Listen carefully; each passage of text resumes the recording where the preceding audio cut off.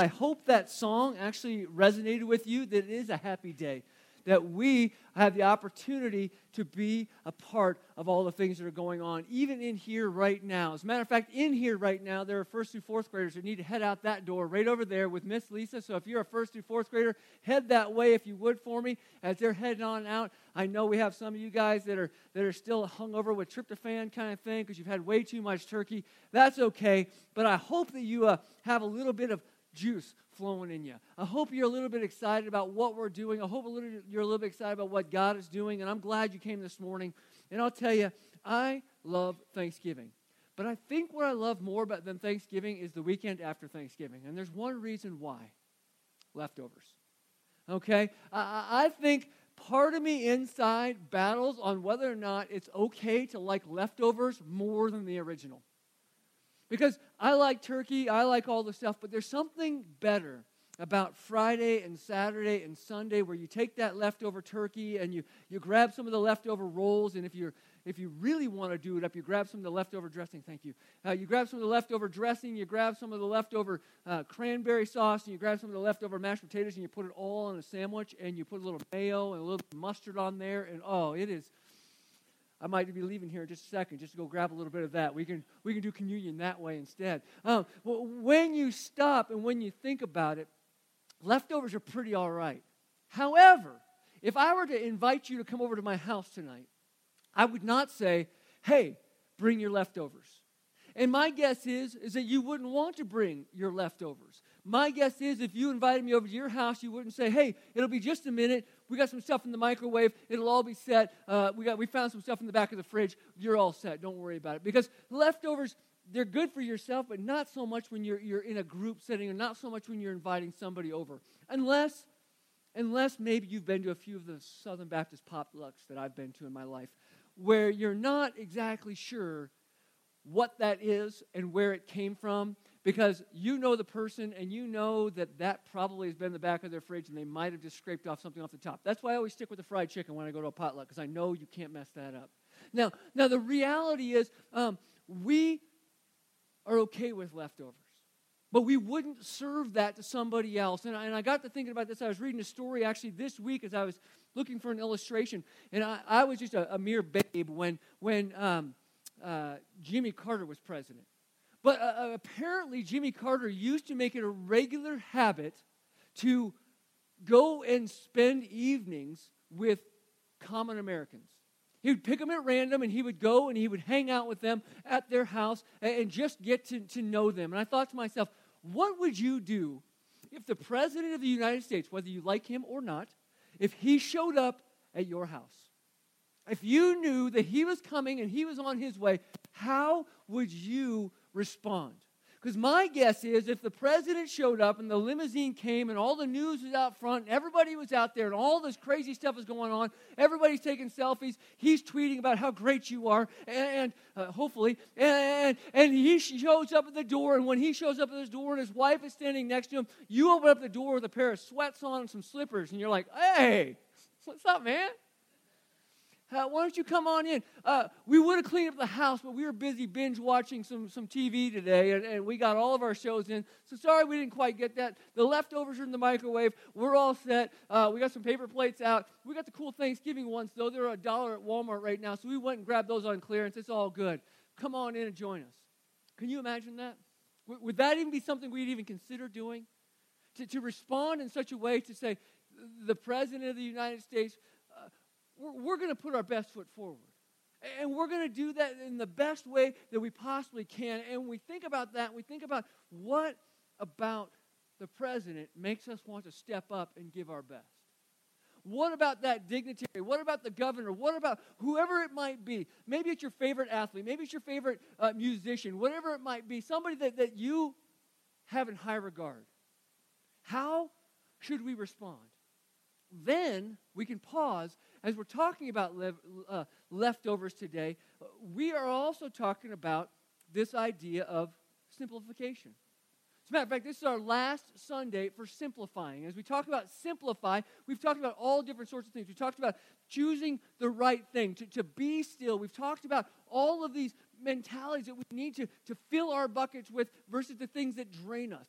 And we looked at that and we say, how does leftovers fit into this simplification? Well, it has a lot to do with what we decide to simplify with. Because maybe in your heart, maybe in your mind, as you sat through this over the last couple of weeks, you said, well, maybe I should cut back on what I give to God. That's where I should simplify at. And that's a real reality in our hearts. Because sometimes I think about when we put our tithe in the tithe box, I think to myself, man, if we didn't do this, I could have a nicer car. And I'm just being flat honest with you. I think that to myself. If we didn't do this, I could do that. If I wasn't investing so much time at the church, I could be doing other things. I could be out playing more golf. I could get better eventually, right? And of course, my tithe would have to go to that too. But that's the reality. What if I cut back here and just gave God what was left instead of what was best? And we think to ourselves this question: is it okay to serve God leftovers? The big question of this day is it okay to serve God leftovers? This weekend full of leftovers, is it okay for us to do that? Today we're going to be in the book of Malachi. Malachi, for those of you who've been in church for a while, and we're going to be looking at the prophet and his confrontation with the people of Israel as they chose to serve God leftovers. And the result of it all, as a matter of fact, we say, should we serve God leftovers? The answer that comes immediately to our mind is, no, we shouldn't serve God leftovers. But just because it comes out of our mouth doesn't mean it happens in our actions. Because often God gets what's left over. If I have some left over, I'll drop it in the box. If I have some time, I'll volunteer. If I have some of this after everything else is done, I'll give that to God instead of giving God what's rightfully his. See, we wouldn't give the president leftovers, and the president sometimes thinks he's God. But when the reality of who God is comes to our mind, should we respond that the same way we respond to a president, or same way we respond to a dignitary, or same way we respond to our favorite athlete or musician or whatever it might be?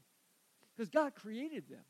See, God in verse 14 of the first chapter of Malachi says, I am the king of all. I am a great king. My name is to be feared among the nations. And that's just one verse of many throughout all of Scripture where God says, I am greater than. So we should respond in such. So why would we or should we serve God leftovers? I mean, that's a question. Do people really serve God leftovers? And Malachi would answer the question, yes. Yes, they do. The priests of his day were doing just that. See, when you look at the passage we're going to look at here in just a second, they would give unblemished lambs. That was the idea, that they were supposed to give unblemished lambs to God as a sacrifice on the altar. But when an unblemished lamb would come, they would actually take that lamb and say, well, we don't really want to waste it on this because that's good meat. We can just kind of sneak one of the other ones in, put it on the altar. God's not going to really care. And we're just going to put it on the altar. We're going to keep the better one for ourselves. It's good stewardship. It's a good way for me to balance the money. We'll even sell that one and give that money to God. And we see that throughout it, and the people would bring a less than perfect lamb, and they'd say, I don't know if I can. And you know what they would do? You know what the priest would do? Is they would okay it and say, hey, don't you worry. That lamb is sick, it's blind, it's lame. Don't worry. You can go ahead and put that on there. You couldn't eat it anyway, so it's actually better for you. And we're going to make life easier. We're going to make it comfortable for you. We're going to make it okay for you to be able to do that. And it give you kind of a time frame of where this is all happening at. Nehemiah had come in. Maybe you know about Nehemiah. He came in and built a wall in 52 days.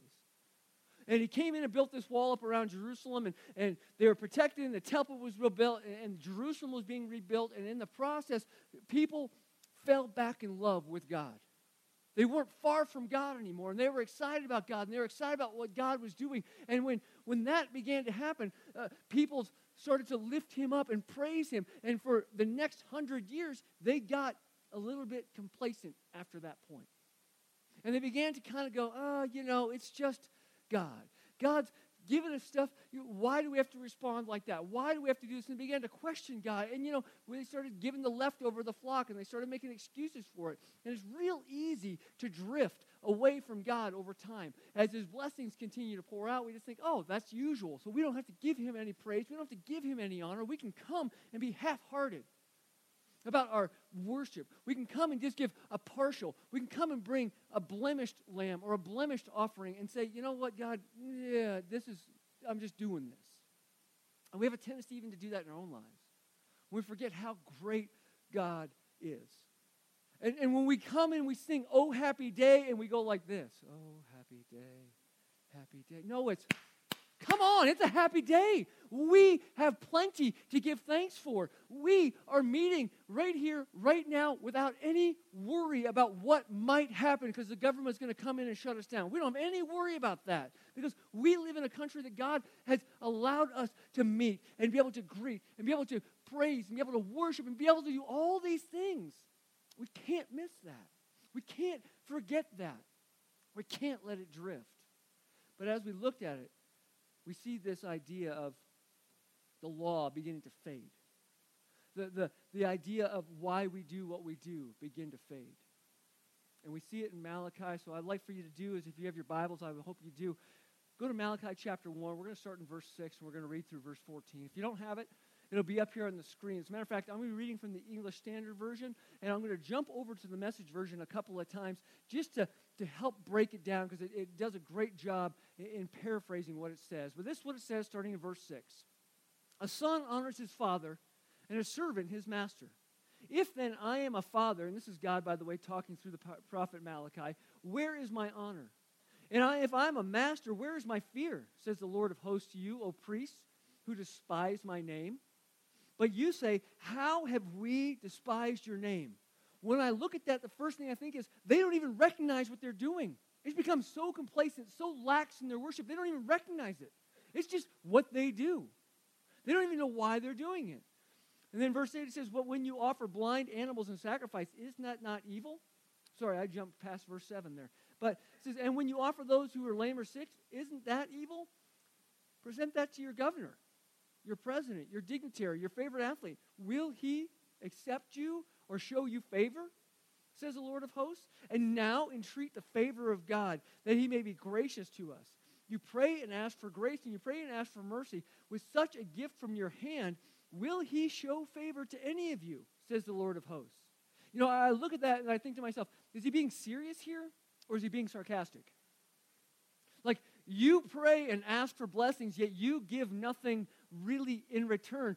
A gift is a gift. You don't have to earn it. You don't have to deserve it. You know, it's something that you get because the giver is a good giver, and our God is the greatest giver there is. However, when we think to ourselves, well, God's given me all this stuff, and I'm just kind of throwing something back in his general direction that's not good, it's just junk, would you want to continue to give that gift? That is a question that's being answered or asked here. And then it says in verse 10, it says, oh, that there were only among you who would shut the doors, that you might not kindle fire on my altar in vain. I have no pleasure in you, says the Lord of hosts, and I will not accept an offering from your hand. I look at that, and I told you, there's some things that are said in here, but verse 10 in the Message Version, it really puts it in there. It says, why doesn't one of you just shut the temple doors and lock them? Then none of you can get in and play at religion with this silly, empty-headed worship. I'm not pleased. How often do we just play worship? How often do we just play church? How often are we responding to what God has for us? In verse 11 it says, for from the rising of the sun to the setting my name will be great among the nations. And in every place incense will be offered to my name as a pure offering. For my name will be great among the nations, says the Lord of hosts. But you're not doing that. Every place else, this is what they're doing. But you profane it when you say to the Lord's table is polluted, and its fruit, that is the food may be despised. But you say, what a weariness this is. How boring is this? And you snort at it, says the Lord of hosts. You bring what has been taken by violence or is lame or sick, and you bring it as your offering. Shall I accept it from your hand, says the Lord. I want to flip back over to the Message Version, read those same two verses. It says, all except you. Everybody else is doing except for you. Instead of honoring me, you profane me. You profane me when you say worship is not important, and what we bring to you is of no account. And when you say, I'm bored, this doesn't do anything for me. Ever heard that in church? I might have said that a time or two as a teenager. It says, you act so superior, sticking your noses in the air. Act superior to me, God of the angel armies. And when you do offer something to me, it's a hand-me-down or broken or useless. Do you think I'm going to accept it? This is God speaking to you. And wrapping up with verse 14, it says, cursed be the cheat who has a male in his flock and vows it, and yet sacrifices to the Lord what is blemished. For I am a great king, says the Lord of hosts, and my name will be feared among the nations. Leftovers. Here's the deal. The priests knew the law of Moses.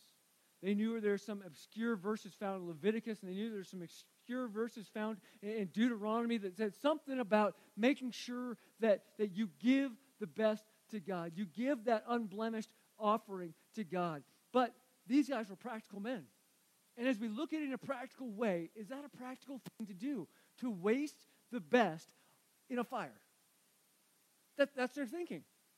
Should we really waste this in a fire when we have the opportunity to do different? And the Lord, He understands our situation. He knows we're kind of poor people. We're not rich people. We can't just waste a good, perfect lamb. He'll take what we have to give, won't He? And we look at that and we say to ourselves, will He? And I like that sarcastic remark is, would you really give these to your governor?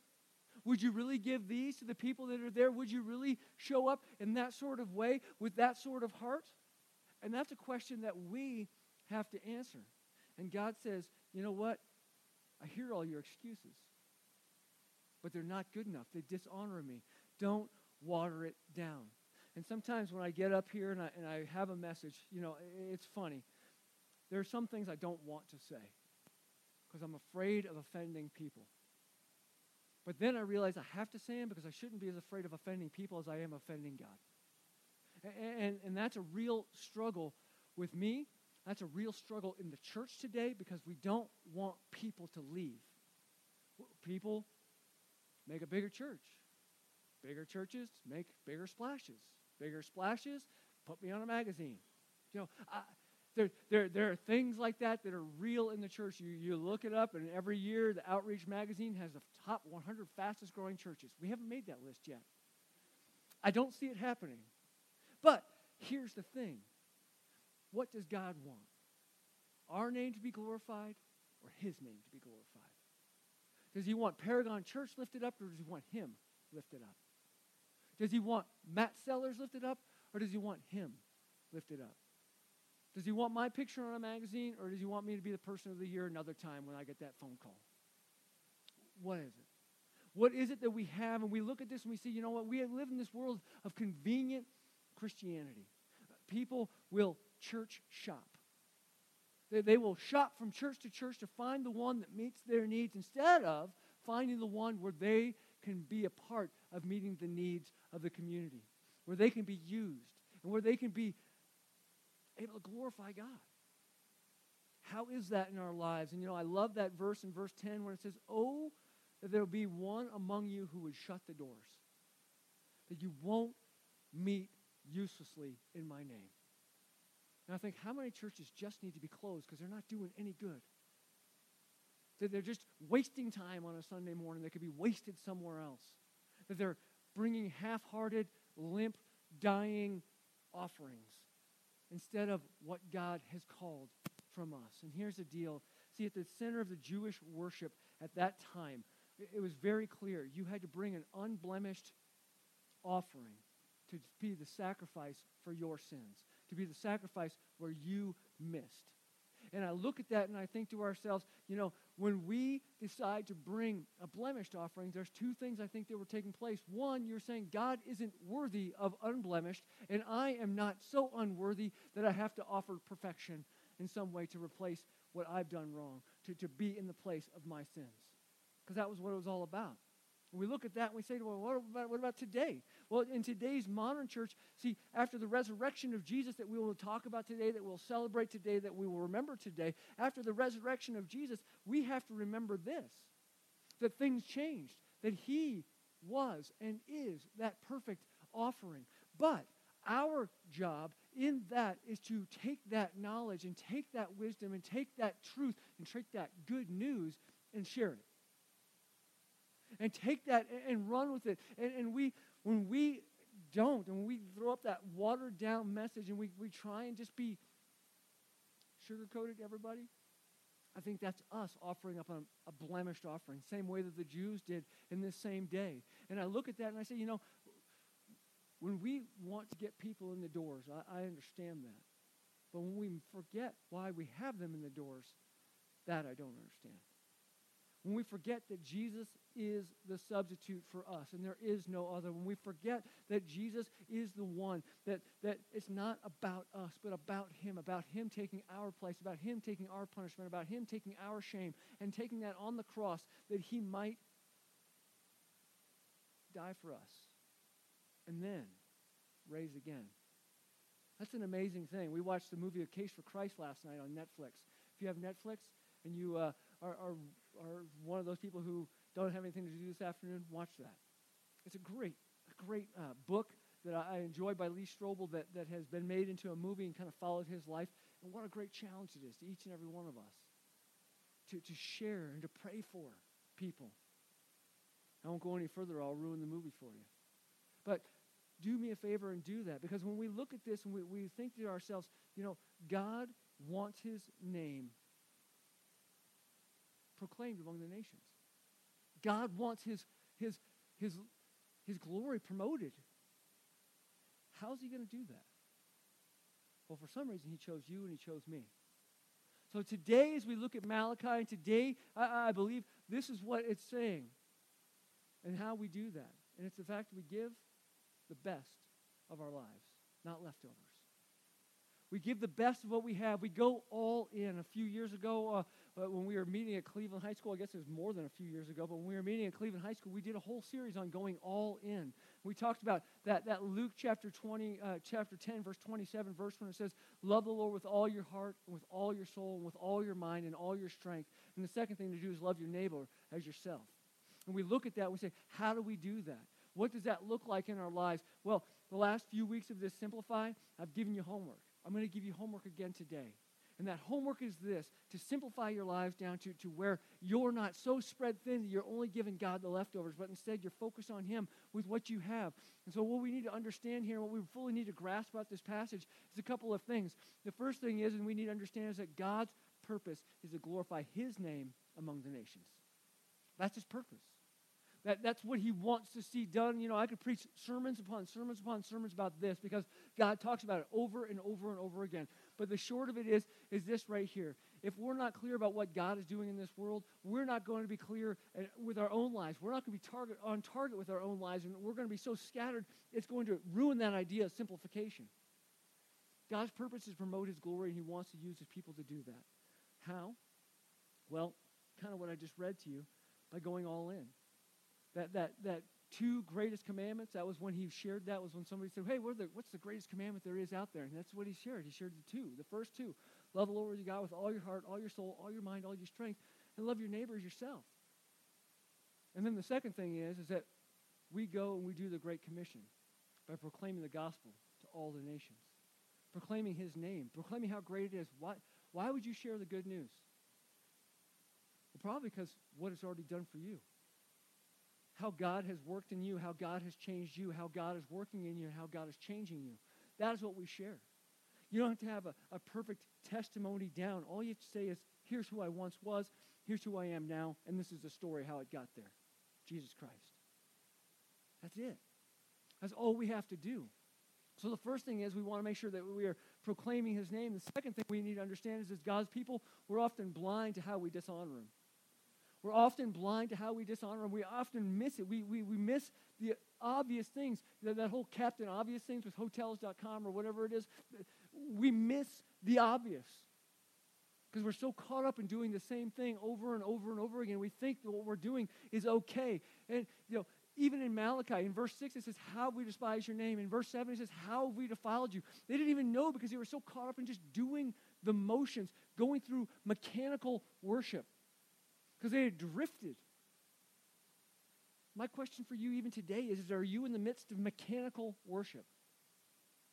Or are we just going through the motions? You know, in Matthew chapter 7, it talks about the guys that Jesus never knew. As a matter of fact, in Matthew chapter 7, this is what it says. In verse 21, it says, "Not everyone who says to me, 'Lord, Lord,' will enter the kingdom of heaven, but the one who does the will of my Father who is in heaven. On that day, many will say to me, 'Lord, Lord, did we not prophesy in your name and cast out demons in your name and do many mighty works in your name?' And then I will declare to them, 'I never knew you. Depart from me, you workers of lawlessness.'" See, we can do and we can do and we can do, but if we don't know him, it doesn't matter. And when we know him, we know who he is, and we put him that he is who he is, and we are who we are. And because we are who we are glad to be his. And we profess his name in that way. But often it becomes mechanical. And often we just go to church to go to church. And often we just serve to serve. And often we just do things to do things because we think that's what we have to do. Instead of why we want to do is because we know Jesus Christ. We know the Lord of hosts. And he is our Father. And that's how we respond. The next thing I wrote down is this. What does it mean to honor the Lord with our lives? See, honor the Lord with our lives means giving the best of our lives. Honoring the Lord with our lives means giving the best of our lives. We should give God the best in many different ways. As a matter of fact, Malachi mentions 4 things, and the first one is this. It's in cost. In cost. We give the best in terms of cost. See, salvation is a free gift. The most beautiful gift we could ever have. Salvation is a free gift, and like I said, today we're going to celebrate that gift because of Jesus Christ coming, living, dying, and raising again for you and for me. We have salvation. We can't earn it. We don't deserve it. We never did. However, he's given it to us, and because he's given it to us, how should we respond? We should respond by giving everything, because he gave everything to begin with. And, you know, I got to think about this. I'm not sure how much you guys are into hymns, but there's one called "When I Survey the Wondrous Cross." It was written by Isaac Watts, and actually it was a song written specifically for communion. And what it says in the last lines of that hymn, the fourth stanza, it says, "Love so amazing, so divine, it demands my soul, my life, my all." And I think about that. Love so amazing. This love that we will celebrate, this amazing thing that we will celebrate, what does it demand? Does it demand an unblemished lamb, or does it demand some leftovers? No, it's my soul, my life, my all. That's what it demands, and that's how we should respond. Let me ask you a question. Is giving God what you don't really want or don't really need giving? I mean, when you stop and think about it. If I were going to be giving you a gift and I'm like, "Oh, yeah, I got some junk back here. Just take that. You're good," right? That's all, right? I mean, we do it at church mission yard sales, right? When we raise money for missions. We've had a lot of junk come in. A lot of things I'm not going to touch. The reality is we're like, "Yeah, I don't need it. Go ahead and just give that to God." But when it comes down to actually having to give something sacrificially, give something until it hurts a little bit, we're a little bit more hesitant on that. But yet God gave all the way until it hurt, didn't he? He gave his best, his one and only Son. When there is no real sacrifice, when there is no heart, I mean, think about it in your time and your talents and your treasures, what we've talked about before. When we really stop and think about our time and our talent and our treasures, are we giving of our time? Are we giving of our talent? Are we giving of our treasures to the point where it's actually sacrificial? Or are we just going, "Well, I got a little bit extra here. I'm going to give that to God finally"? And that's the question we have to think about. Because here's the thing. Even in Jesus' day, the religious leaders, they gave, and Jesus pointed them out. So they'll put money in the treasury, and they'll make a big deal out of it. And then this widow comes up, and she puts everything that she had. Even though it was a very small amount, it was everything that she had. And who did Jesus commend and who did Jesus rebuke? It was the one who gave all, even though it wasn't the same massive amount and getting all the glory for themselves. It was just her quietly doing that. The heart behind it matters, and the sacrifice behind it matters. Look at Mary of Bethany when she breaks the alabaster jar of the expensive perfume and she puts it over Jesus' feet. And as she does that, all of the disciples do what? they complain and they murmur and they all say, well, we could have sold that and given the money to the poor because it was worth a whole lot. And who does Jesus lift up and who does Jesus rebuke? He rebukes the disciples. He lifts up Mary. You know, the priests in Malachi's day should have known, because they knew scriptures, they should have known the story of 2 Samuel.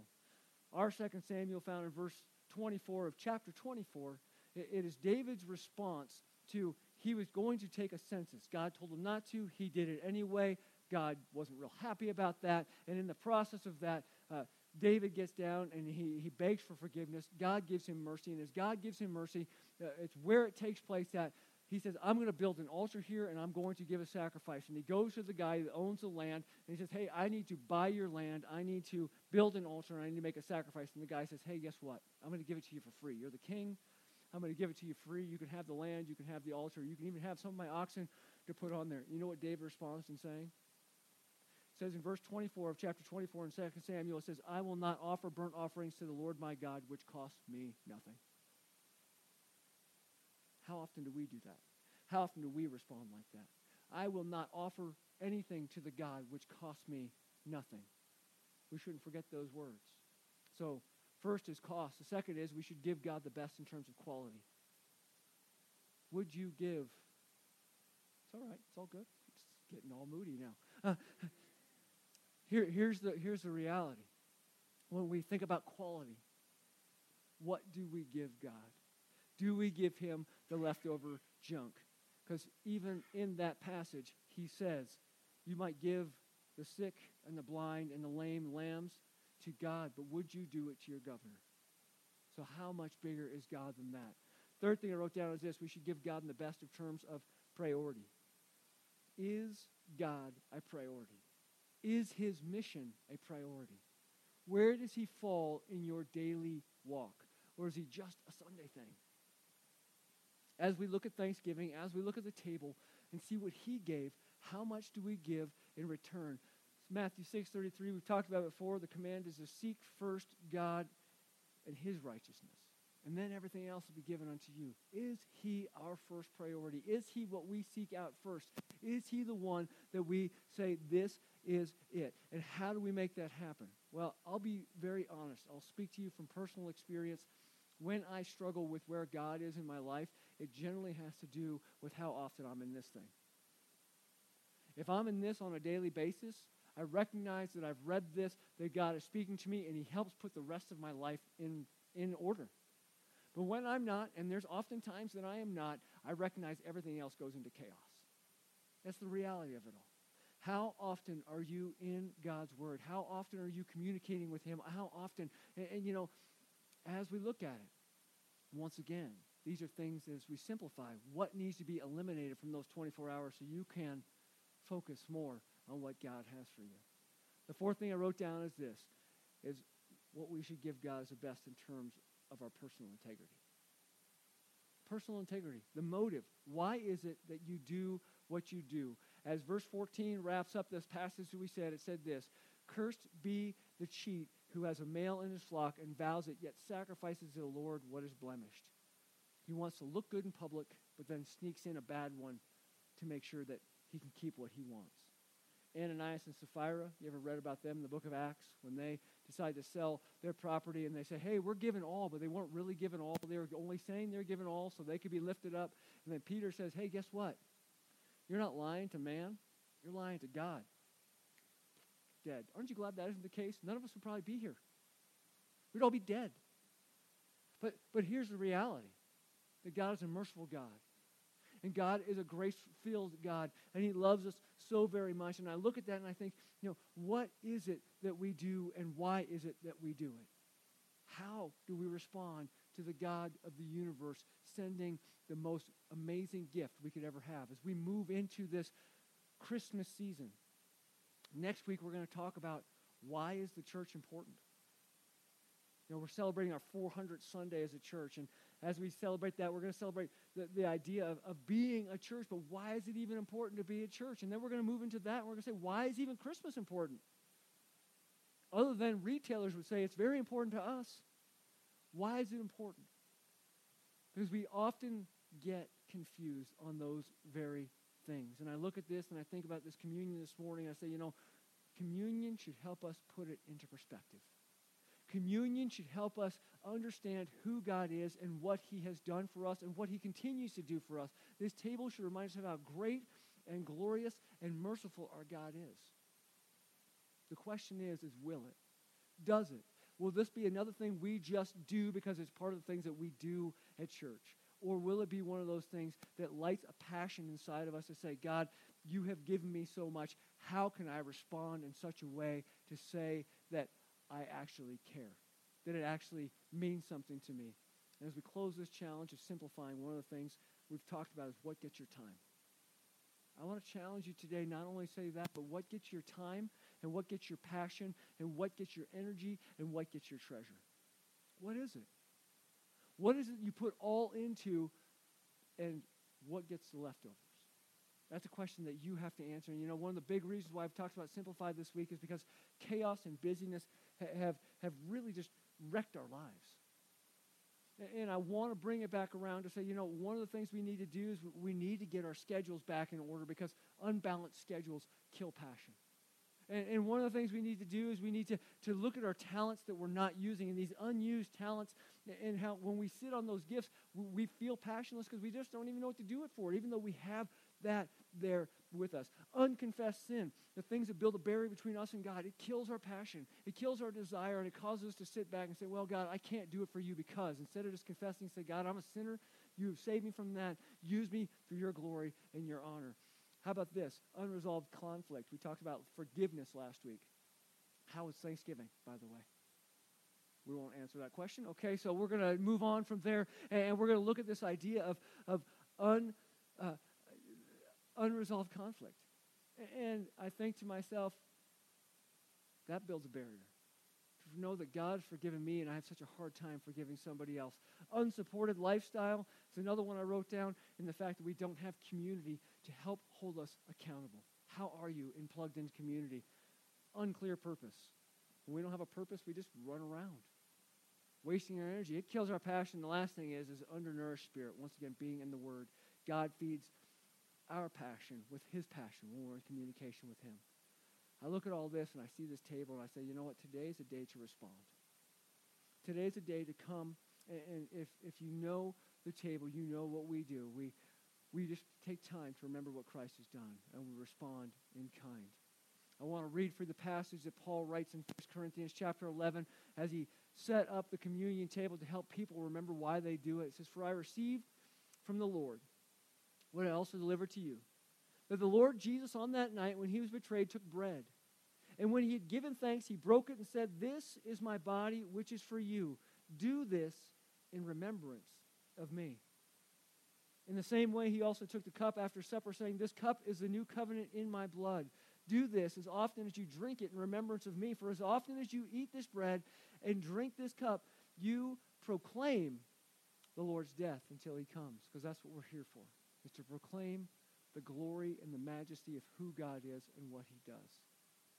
We're going to come to the table today, and what we're going to do is I've asked Jerome, it wasn't part of the song list, but I said, can we throw in the wonderful cross as a response just to sing and say, God, because of your love, so amazing, so divine, it demands my soul, my life, my all. That wonderful cross, it bids me to come and die.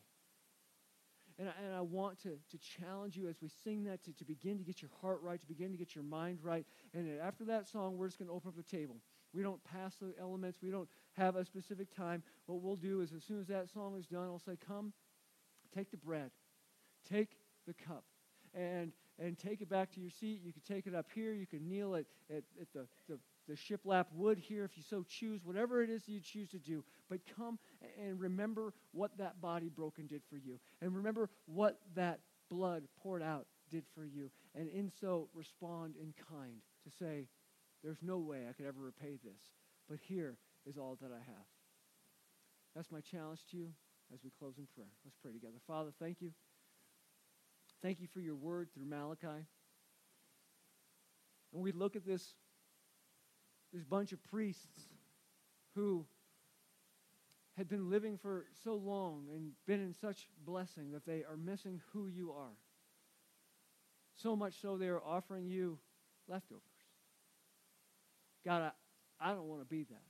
But unfortunately, I fall into that trap on a routine basis, offering you leftovers.